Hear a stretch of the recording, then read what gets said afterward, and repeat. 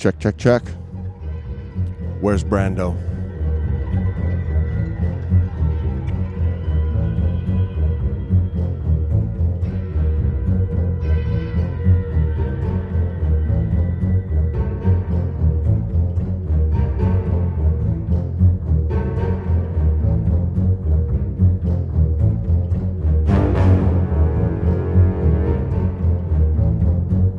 The Great Dive Podcast is hosted by your buddies, James and Brando.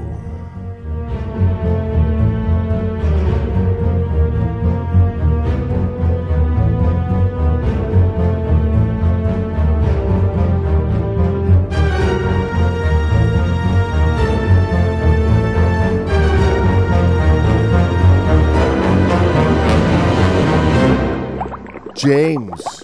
And that's it. No Brando. He is lost in space. Okay, welcome back to the Great Dive Podcast with your host James and a digitally recreated Brando who is still off in Madagascar. And we have a special episode for you this week.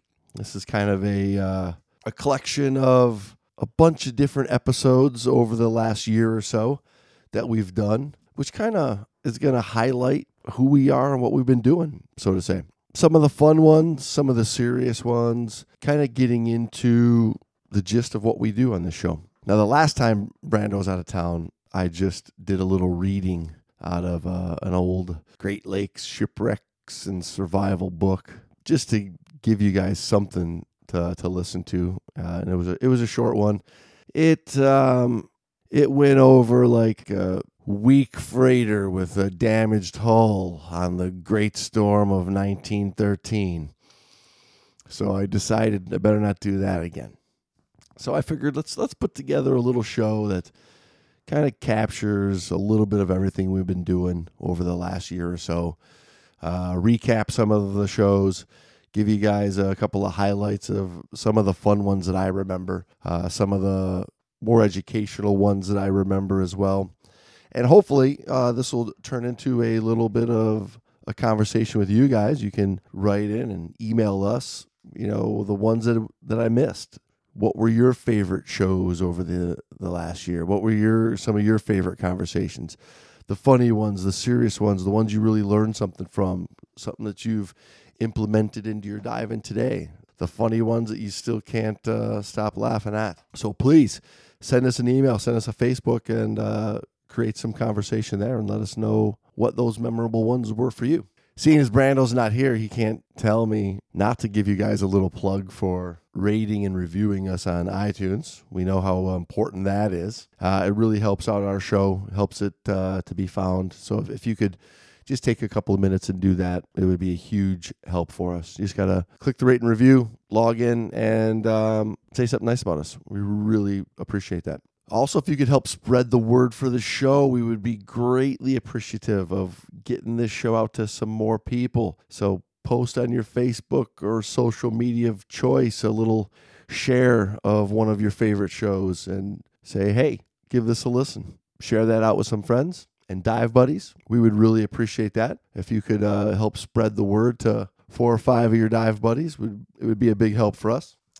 But let's get on to this show. So when we started the show, Brando and I had been dive buddies for many years. Had done a lot of Great Lakes shipwreck diving together, a lot of road trips, a lot of dive boats, a lot of pubs after diving, laughing, telling stories, cracking jokes. And we figured putting together this podcast would be a great way for us to get a chance to recapture some of that emotion and passion and love for what we do. And I think we've done a pretty decent job at it. I think in some respects it's come out actually a lot better than what we thought. A lot of people early on weren't sure, if we'd be able to keep this show going for, even a full year. And I think we've done pretty good at that, creating interesting topics that have spanned the realm of education and history and current events interesting stories that are going on the internet, current articles out there in diving magazines today, magazines from the past, looking at the diver's mind from a couple of decades ago versus today. And we've been able to wrap a bit of fun and humor in there as well to try to keep the show entertaining. Early on, we decided to bring in a concept of the big fish. Or we tried to bring in a concept of a big fish. And our first big fish that we thought of was good old Jacques Cousteau. And any scuba diver that really gets into it, at some point you're going to have to cross paths with the historical figure of good old Jacques. And for us, growing up as kids, both of us remember good old Jacques Cousteau was definitely an influence on us early on for wanting to get into that underwater world. So when we brought him in, this is when we started evolving the show a little bit with, rather than just talking with each other casually in a conversation about the show, we started to put in a little bit more research, started to getting into some readings of his works on the show. Started playing around with adding some backtracking music and cracking some other jokes and just having some fun. So join us in this little revisit to the good old Jacques episode. And again, send us your suggestions on some of these favorites that you really liked.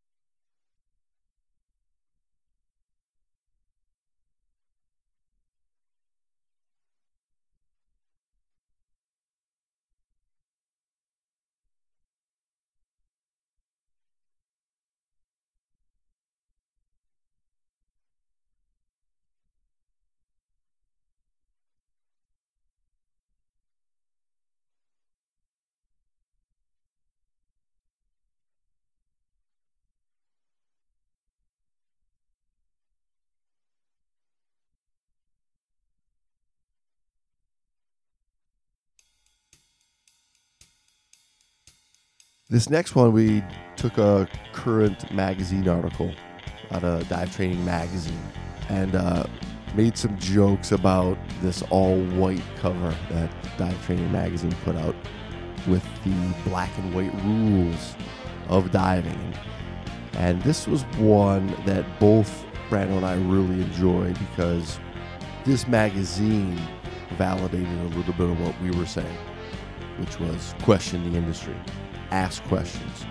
Don't just take all these rules as if they were carved in stone and sent down from the gods. And it really was a great way to start to create some new discussion and create some new conversation. All the while, the focus being making diving safer and getting people to think so that we all can grow and we all can become better divers. So revisit this one with us.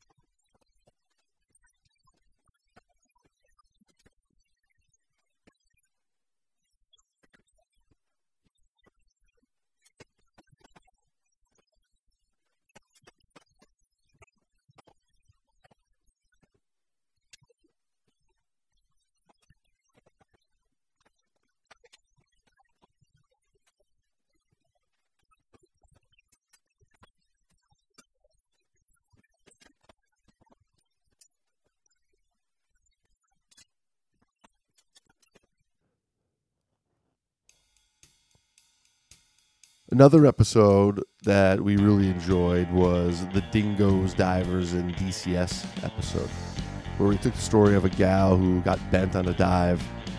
It was all over the news, all over the internet, lots of discussion on it, lots of comments all over the place on it, and created for a really interesting story. We had a lot of fun, cracking Australian jokes in that episode. But at the root of it, we were trying to get the listener to walk away with the understanding that there's a better system out there when you become a diver that's complete and consistent and holistic, that's going to keep you on track, rather than the issues that we see too often of people getting the bare basic minimum that they can to get underwater, and then they take that in the future into realms where it doesn't really apply anymore, and then they have to keep making changes with either their equipment or their education. So have a listen to this one again. People get the idea that participating in those discussions should be from a viewpoint of you weren't there, and to make all these assumptions is not good. And to maybe put yourself in the path of, could I see myself making these same decisions, right? Because I'm sure Amy didn't leave on holiday saying, how can I spend the rest of my 6 months in a hospital bed unable to walk or pee myself? I was going to say, you could pee yourself, but not that's pee the problem. Is she not can't pee myself, but pee on my own, yes. When I want to. Yeah, exactly. Right? Nobody goes out saying, I'm going to get in an accident. I'm going to die today. I'm going to make a stupid mistake. Nobody says that ever. Right, and this is where, good education, far beyond the basic classes, is going to start to get you thinking like this. A good critical thinking class that puts you in critical situations. It's not just, we need to check off skills X, Y, and Z, but puts you on a path to being able to really critically think. Once you realize you're really into diving, right, and you've got your advanced master diver card or whatever it is, and then you come to these situations where you still have questions in your head, you're going to realize that there is training out there that goes beyond this big box follow the dive master class. Well, that I go back to, all of my training or all of my diving career up to a certain point. That whole I'm missing something, there's something not right, there's something missing out of this diving education. And you can feel it. You know that it's not there. Both in the water, Right. the human factor stuff is gaining big awareness in the industry right now, as rightfully should. Huge. Getting you to think beyond just what just happened, thinking through the system.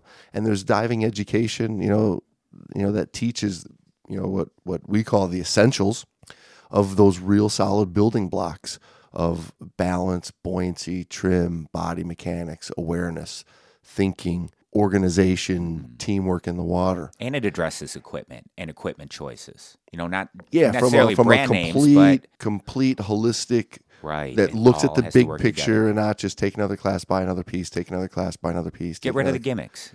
I mean, you can see looking at accidents and things like this from a viewpoint of having this education that we have. It's a completely different situation. You're looking at it like, I can see how it happened, and it's extremely clear that there's a training issue. There's an education issue. Okay, one of my favorite episodes was the Playboy episode when we did the Hugh Hefner Scooby-Doo episode. Not just because Brando and I got to look at Playboy magazine for research purposes on the prep for the show, but it really brought together exactly the vision that I had with where the Great Dive Podcast could go. Current events, historical perspective, having fun, being educational, bringing in new information mixed with the old, kind of bringing everything all together. Research in there, reading from an official piece. So it was really a fun show to do, and we had a lot of fun, cracking jokes on each other on that one. It was a blast. A chance to look at some old vintage dive gear and some boobies thrown in along the way. It made for a lot of fun for us. So give this one a go.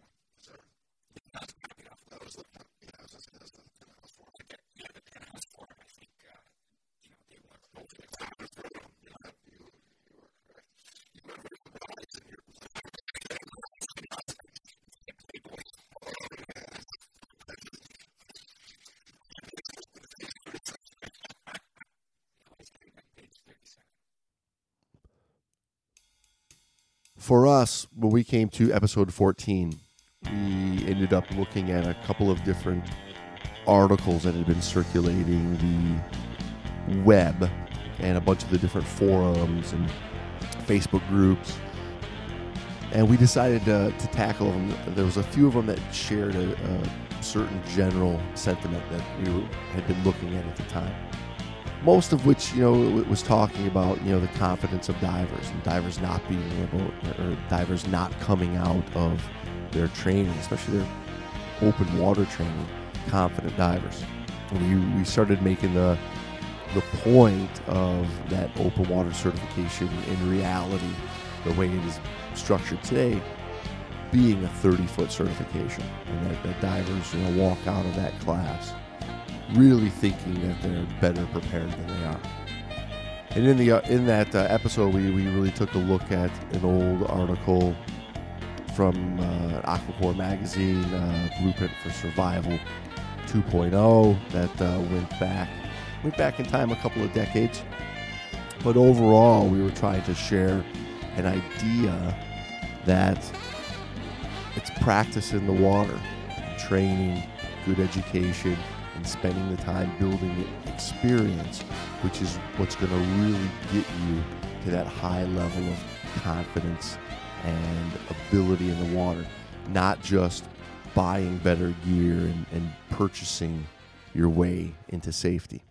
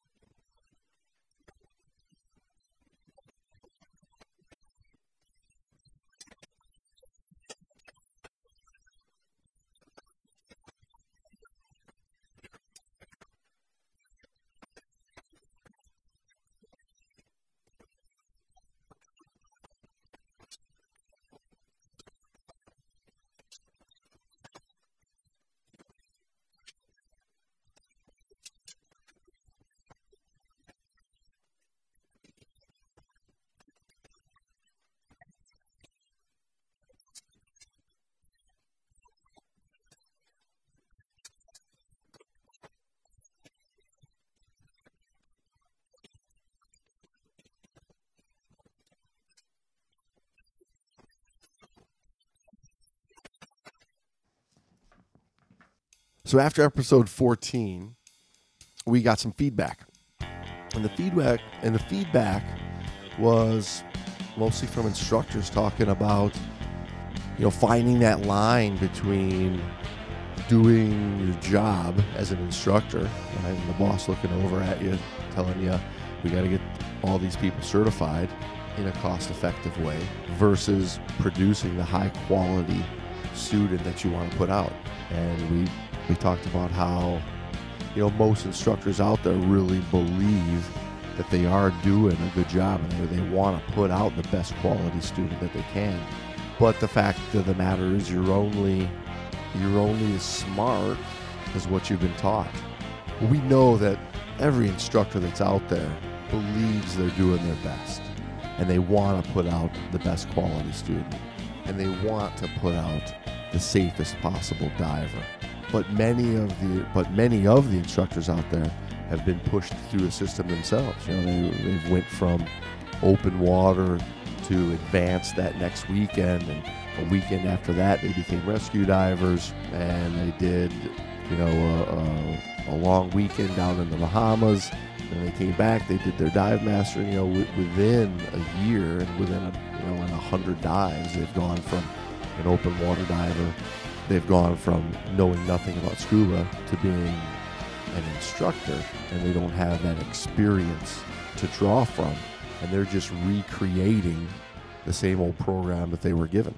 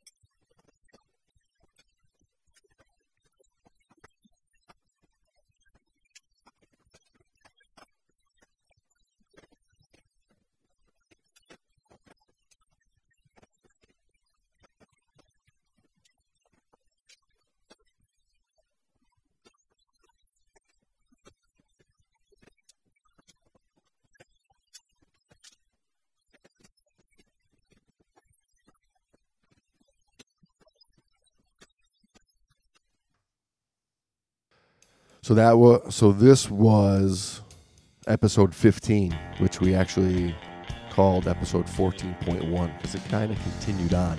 The next week, we put out a third part, episode 14.2. It was our first 3-parter that we did. And this one was really 3 different episodes, 14, 15, and 16. We called them 14.1 and 14.2. And in 14.2, we got talking about the You Don't Know What You Don't Know article. And we spent a lot of time talking about awareness and managing your awareness and thinking underwater rather than, instead of waiting for warning signals from your equipment, beeping computers and whatnot.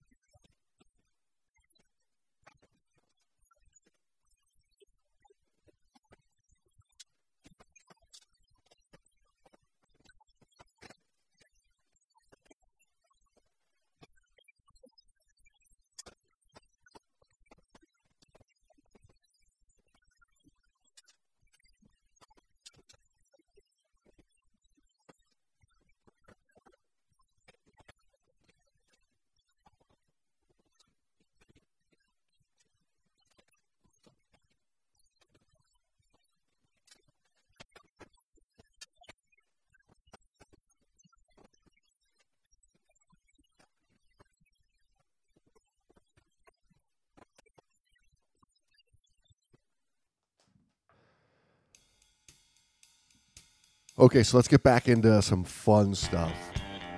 One of my favorite episodes was The Bearded Mermaid of Apple Island.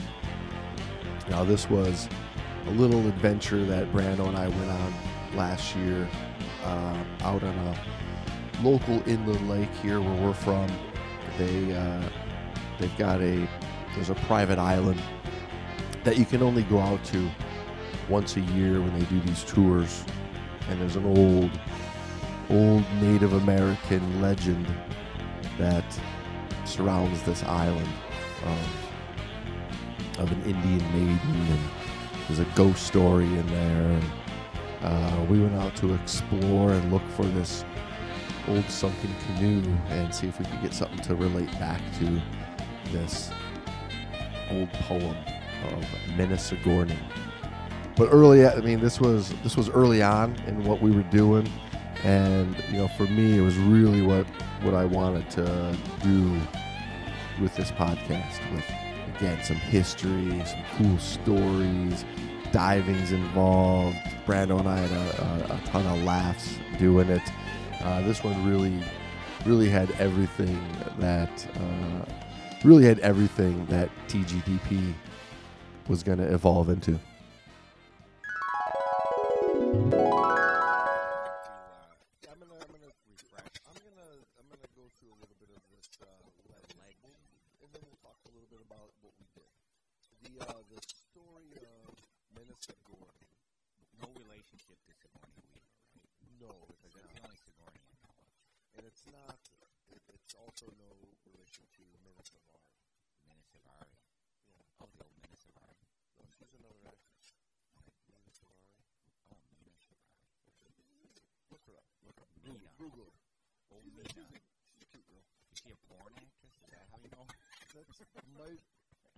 This cannot be confirmed nor denied.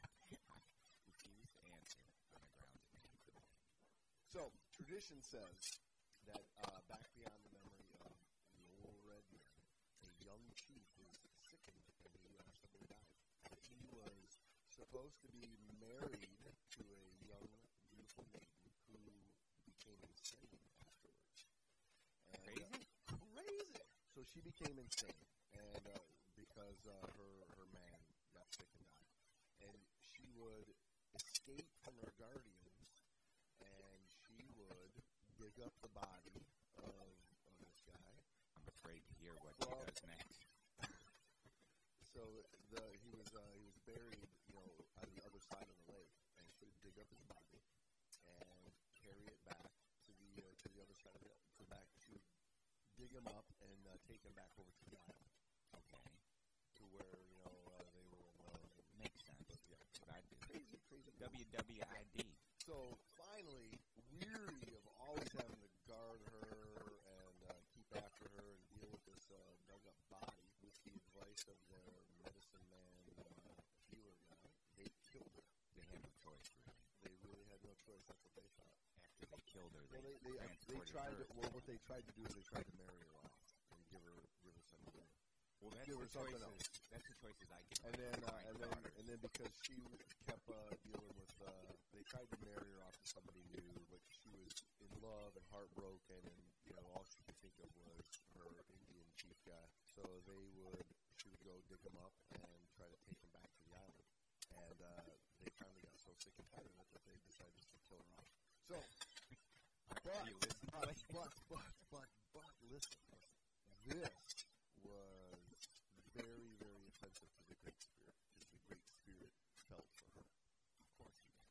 He avowed her and actually totally destroyed the tribe and killed the whole tribe off because of their... Are you sure this story isn't in the Bible?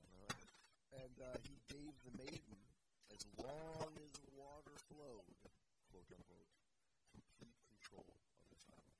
And when she died on her deathbed, and she would receive total consciousness. No, not that. She was given the power to assume her form at any time, and she would compel the attendance of the tribe by the beating of the Indian drum. And it was at this sound that they must all gather and wait at the spot where an old canoe had been gradually covered by the drifting sands. And upon the signal of her coming with her dead lover, the warriors must meet her on the shore, bear the chief to his bearer, and lay him down by the ashes of his council, waiting beside him until she could caress him, then carry him back to his resting place. I'm sorry, I didn't hear a word you said. I'm kidding.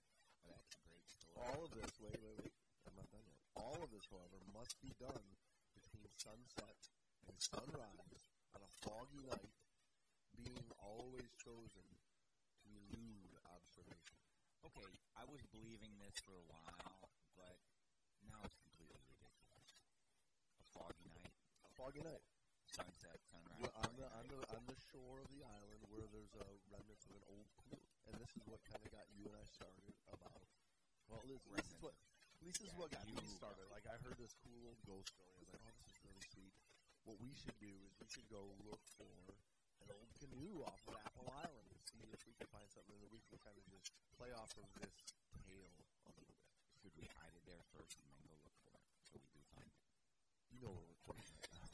We're recording right now. Listen, so anyway, so back in the early 1900s, there was a poem written about Minnesota. Who wrote the poem? There was a guy named Samuel Leggett. Samuel Leggett is a famous person. Yeah, he wrote the poem of Minnesota. No, he did more than that. I've heard of Samuel Leggett. I think you're thinking of Samuel Jackson. Samuel Leggett, actually. But you're damn good. Who put these snakes on a plane? These goddamn snakes on my plane. So, Samuel Leggett wrote, on the cedar-crowned beach of Minnesota, where the waves or the pebbles roll slowly ashore. Hold it. I hate you. What accent are you using? Ojibwe. He's not Ojibwe. Or is he? Is he Ojibwe? This is authentic. Well, I'm just trying to get the accent down. Listen to the Nashanabwe words. Okay, I'm sorry. Go ahead. On the cedar-crowned beach of Minnesota, where the waves or the pebbles roll slowly ashore, and the ruby-eyed gull, with her head beneath her wing, sleeps calm on her nest when her day's flight is o'er, lies the ancient canoe buried deep in the sand, that the storms in their fury have over it spread. And at the eve when the fog rolls away over the land, this canoe rises up and is launched by the dead. Nice. And then this poem kind of goes on and on and on. But it's a cool little poem. So they continue on to tell this little story, and they say, as she leaves her small craft by the stranded canoe and glides in through the mist where the warriors meet, in the hush of the nighttime with shoal water through, comes a dull plashing sound as of moccasined feet, looking back like the doe in the wolf's distant cry, swelling loud on the wind, breaks at night on her ear. Stands the maid in deep shallow while silently by, aged warriors pass, with the chief on his bier. Let me begin. She has passed through the mist as the sentinels cry, telling daylight is near, rises piercing and shrill. And again o'er the lake the old echoes reply, and in murmuring turn their sleep or their still. In the old forest grave sleep the shadowy land, and the fog melts away with the first ray of morn, while the ancient canoe sinks again into the sand, and the gulls scream aloud in their greeting of dawn. Beautiful, right? Did you know what Minnesota means? Wait a minute, I do. You're trying to make up something. It's an old word, and they have some issues with. Okay. It's a word. Okay, politician. Okay, Senator James Bond. It's a word, and it means something that's very important to all of us. I'm dusting And if off I'm elected, I'm dusting off my Rosette Stone here. It has to do with the place. It's the land where apples grew, or something like that. It was an Indian, but it was. That's her name means apple place. So you're right, it's apple place. The story of Minnesota, I think, is really, really a fun one. It's a fun little tale.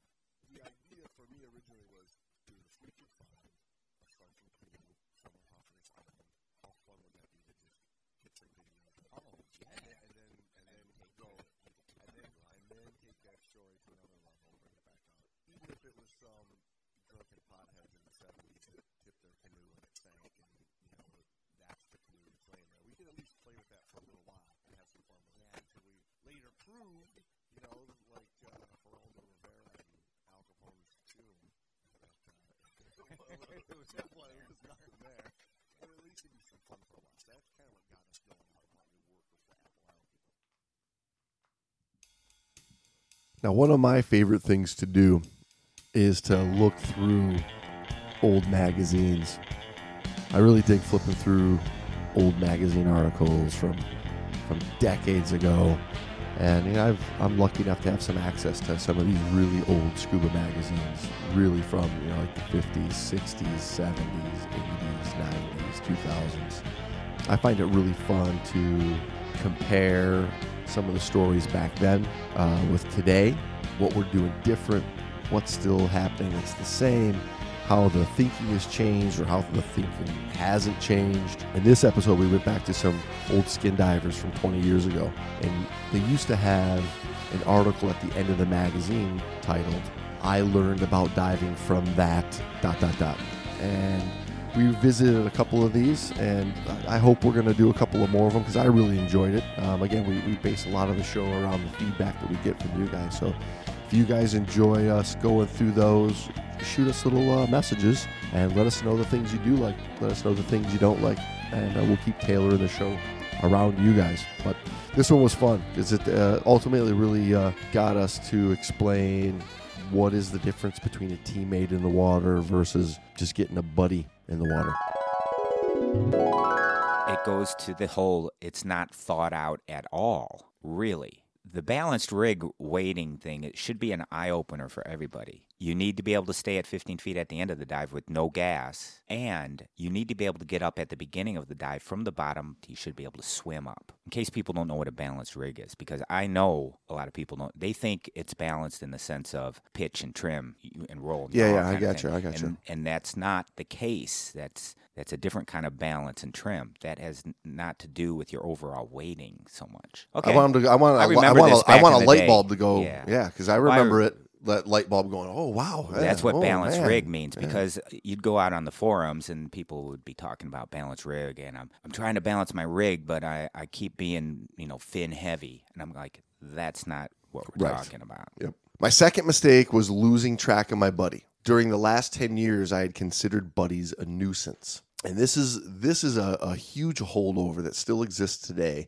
is people go through their initial training and everybody's all taught that you have to dive with a dive buddy, but nobody's taught how to dive with a teammate in the water. It's just, you got to have a buddy.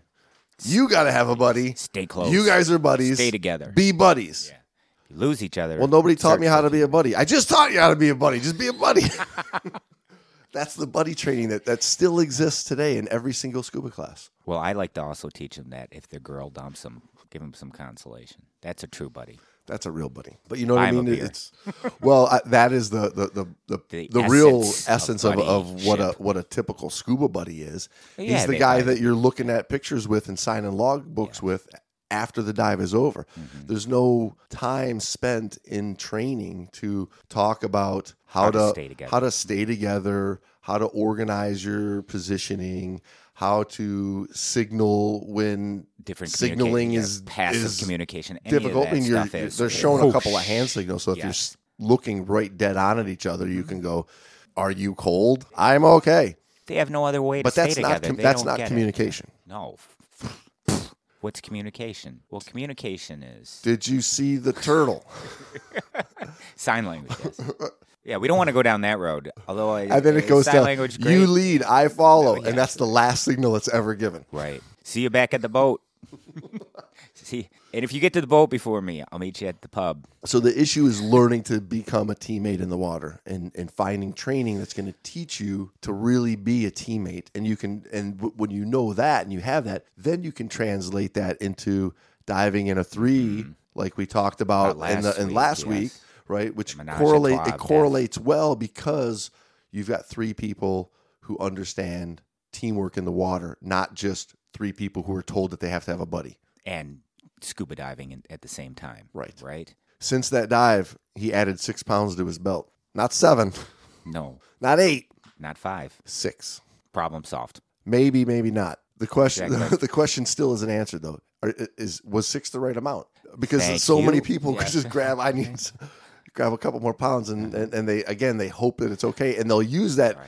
Once again until it's not, and they go, yeah, they'll use that for every different bottle they have. I think a better way to have addressed this or to have written this column is say, well, to address my weighting situation, I went and learned how to properly weight myself. Right? I went in with empty tanks and 5 feet of water and checked my buoyancy. On second dives, I strapped 6 more pounds onto the tanks. On second dives? Because what he's doing is he's diving those Same twins. Those twin 80s. He's doing 2 dives on him, so he's not really technical.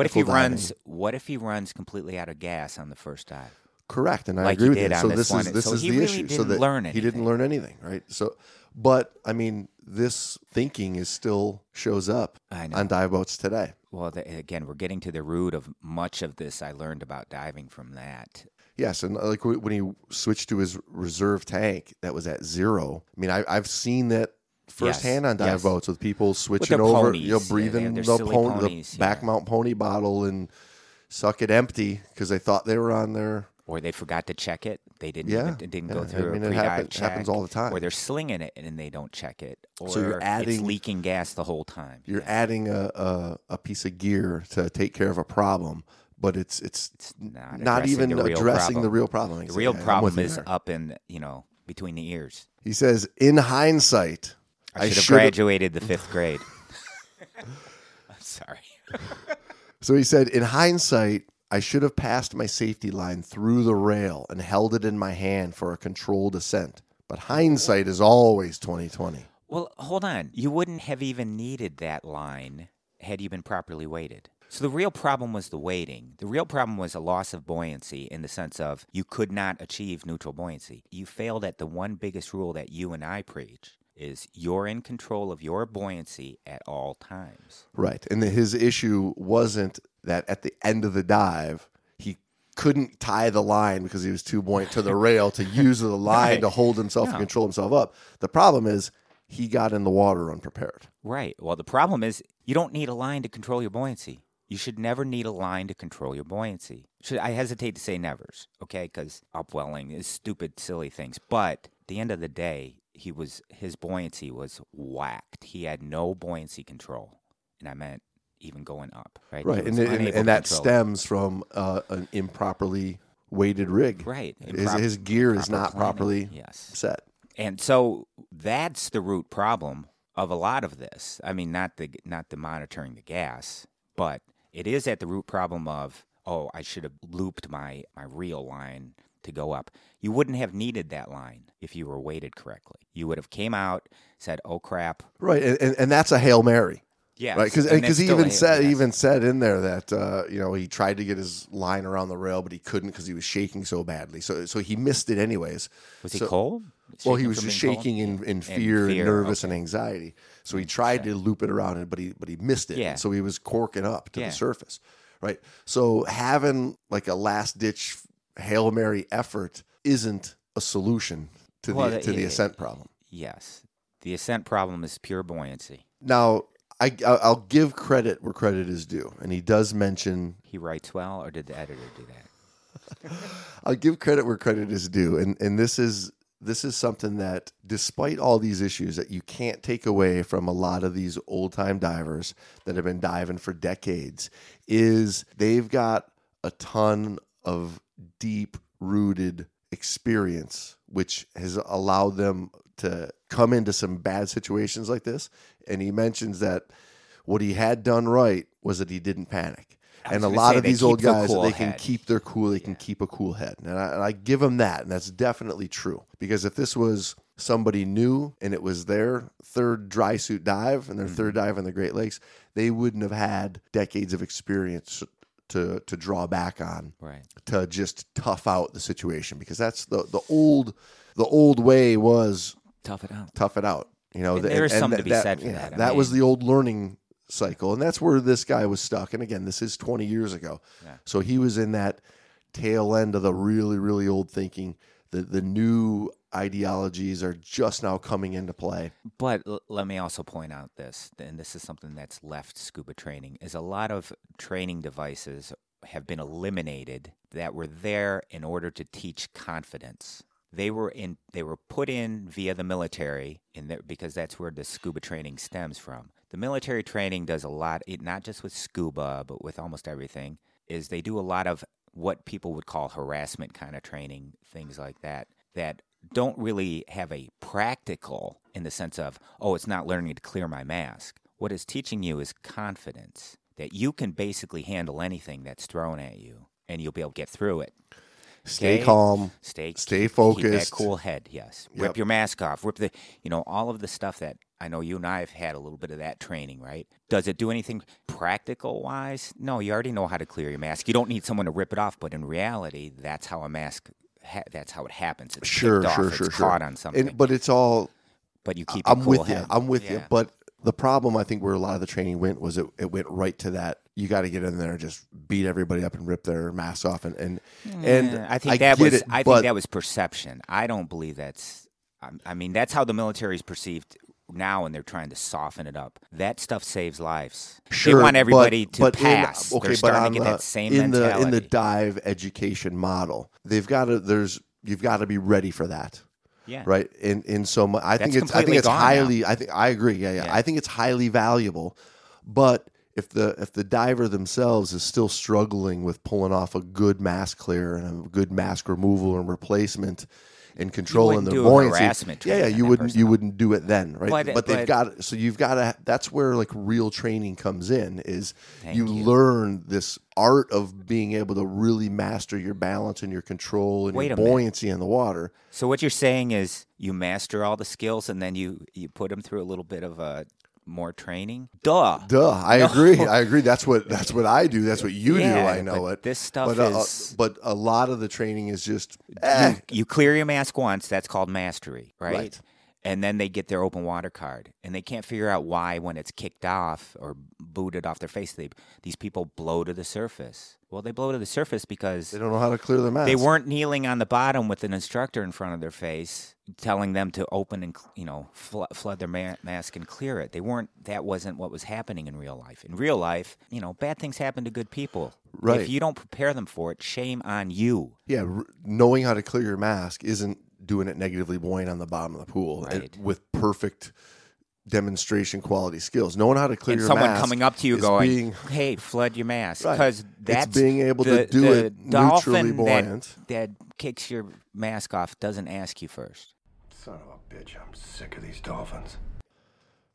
All right. Well, anybody who knows me knows that I'm an old horror movie fan, and I've got skulls everywhere in my office, along with pirate flags and Jaws and Creature from the Black Lagoon posters. So it would be of no surprise that when we did the Halloween episode, that I was going to find a way to have some fun with that.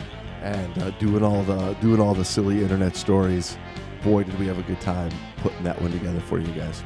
Again, it was a little on the silly side, but we did always say that we want to mix this up with fun along with some education. And again, that's really what we're trying to do on this show, is put out a good show that you guys can enjoy listening to, that'll put a smile on your face, but will also get you thinking, and will also make you smarter and better and more competent divers. And hopefully we'll see you guys around the water one of these days.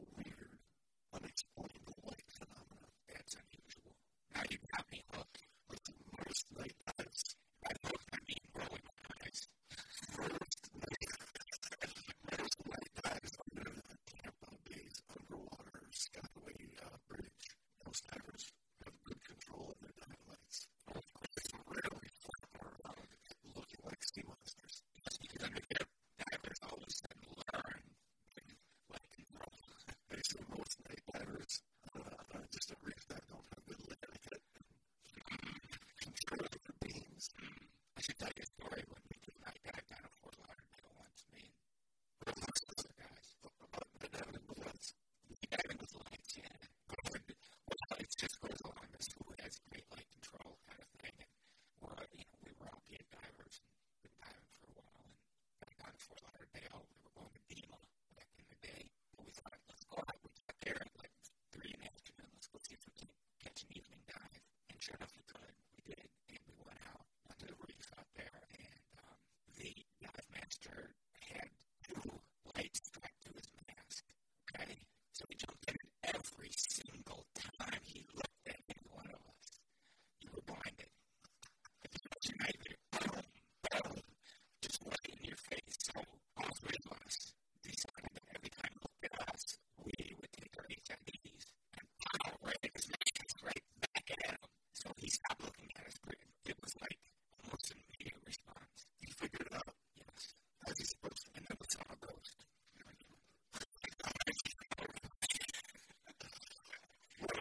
What's about these guys? This bridge, tragic history, over 200 suicides on this bridge alone. And in 1980, there was a collapse. 85 motorists plunged to their death. And this, he related right to the lights, the unexplained light from the river, could that be related to these awful events? What do you guys want to do? You know what I'm going to do? Here's what I'm going to do. I'm going to go and do this. I'm going to come back. I'm going to turn the lights on and off for eternity. And then I might go underwater and use erratic light movements to get it moving lights. So yeah, that's exactly what it is. It's a bunch of people plunged to their deaths in the depths. We all had, you can't feel it, secrets. They're making fun of people riding on motorcycles. Still on, swinging to and fro. So they have to go clear it with 2 hands. So they have to drop it. And as they drop it, it's hanging from your wrist. I've seen this. They're just swinging. The lights going all over the place. That's what's happening with these ghosts. People don't know where to go. Yeah, clear around. What's the big deal? Your lights flying all over the place. Let's talk about some real ghosts. You ever been down? Okay, gang. I really appreciate you listening to me and this little bit of a historical recap show. I hope you enjoyed it. It was fun to put together. It was fun to sit back and listen to some of these shows again. We've got so much going on. I listened to that finished product after we put it out, which is hours of work. We record for a couple of hours. It usually takes us a good half hour or so just to get into a groove, and then we record for an hour and a half or 2, and then we there's bathroom breaks in there and coffee refills in there that we edit all that out and clean it up for you guys, and that's hours of more work. So that finished product is always a fun one for us to listen to as well as you guys. But then we're right back at it for next week, so it's hard to sit back and really soak it in. So this has been fun to go back through and play around with some of these. I know I've missed a bunch of really, really good ones. I wish I had the time to really sit back and listen to nearly 60 of these, which is virtually impossible for me to do right now. But please do so yourselves. Send us an email. Send us a comment on our website, thegreatdivepodcast.com, or on our Facebook page. Get a discussion going over there of what your favorites are. Something that you really like, something that you thought was really funny to hear, let us know. While Brando's away, he can't interrupt me, so I'm going to go ahead and give a push for you guys to rate and review us over at iTunes or SoundCloud or Stitcher or Google Play or wherever it is that you happen to be listening to us. Please take a minute and just give us a little 5-star rating, a quick little review. Just take you a couple of minutes. Brando will be back next week. We're going to get into some fun stuff for you guys. Those of you on Patreon, we have some video plans that we're hoping to put up over there. So when Brando gets back into town, we're going to get working on that for you guys. Stay tuned over there. I've got a couple of spots left for that Munising dive charter, June 16th and 17th. If you're interested in joining us, shoot me an email. I think there's 2 spots left. But on that note, safe diving, folks. I don't have anybody to sign my logbook today, but luckily, Brando left his stamper. So hang on a second. There we go. And signed by Brando. Lucky me. All right, guys. We'll see you soon. Safe diving. Buenos nachos. Love, Sammy.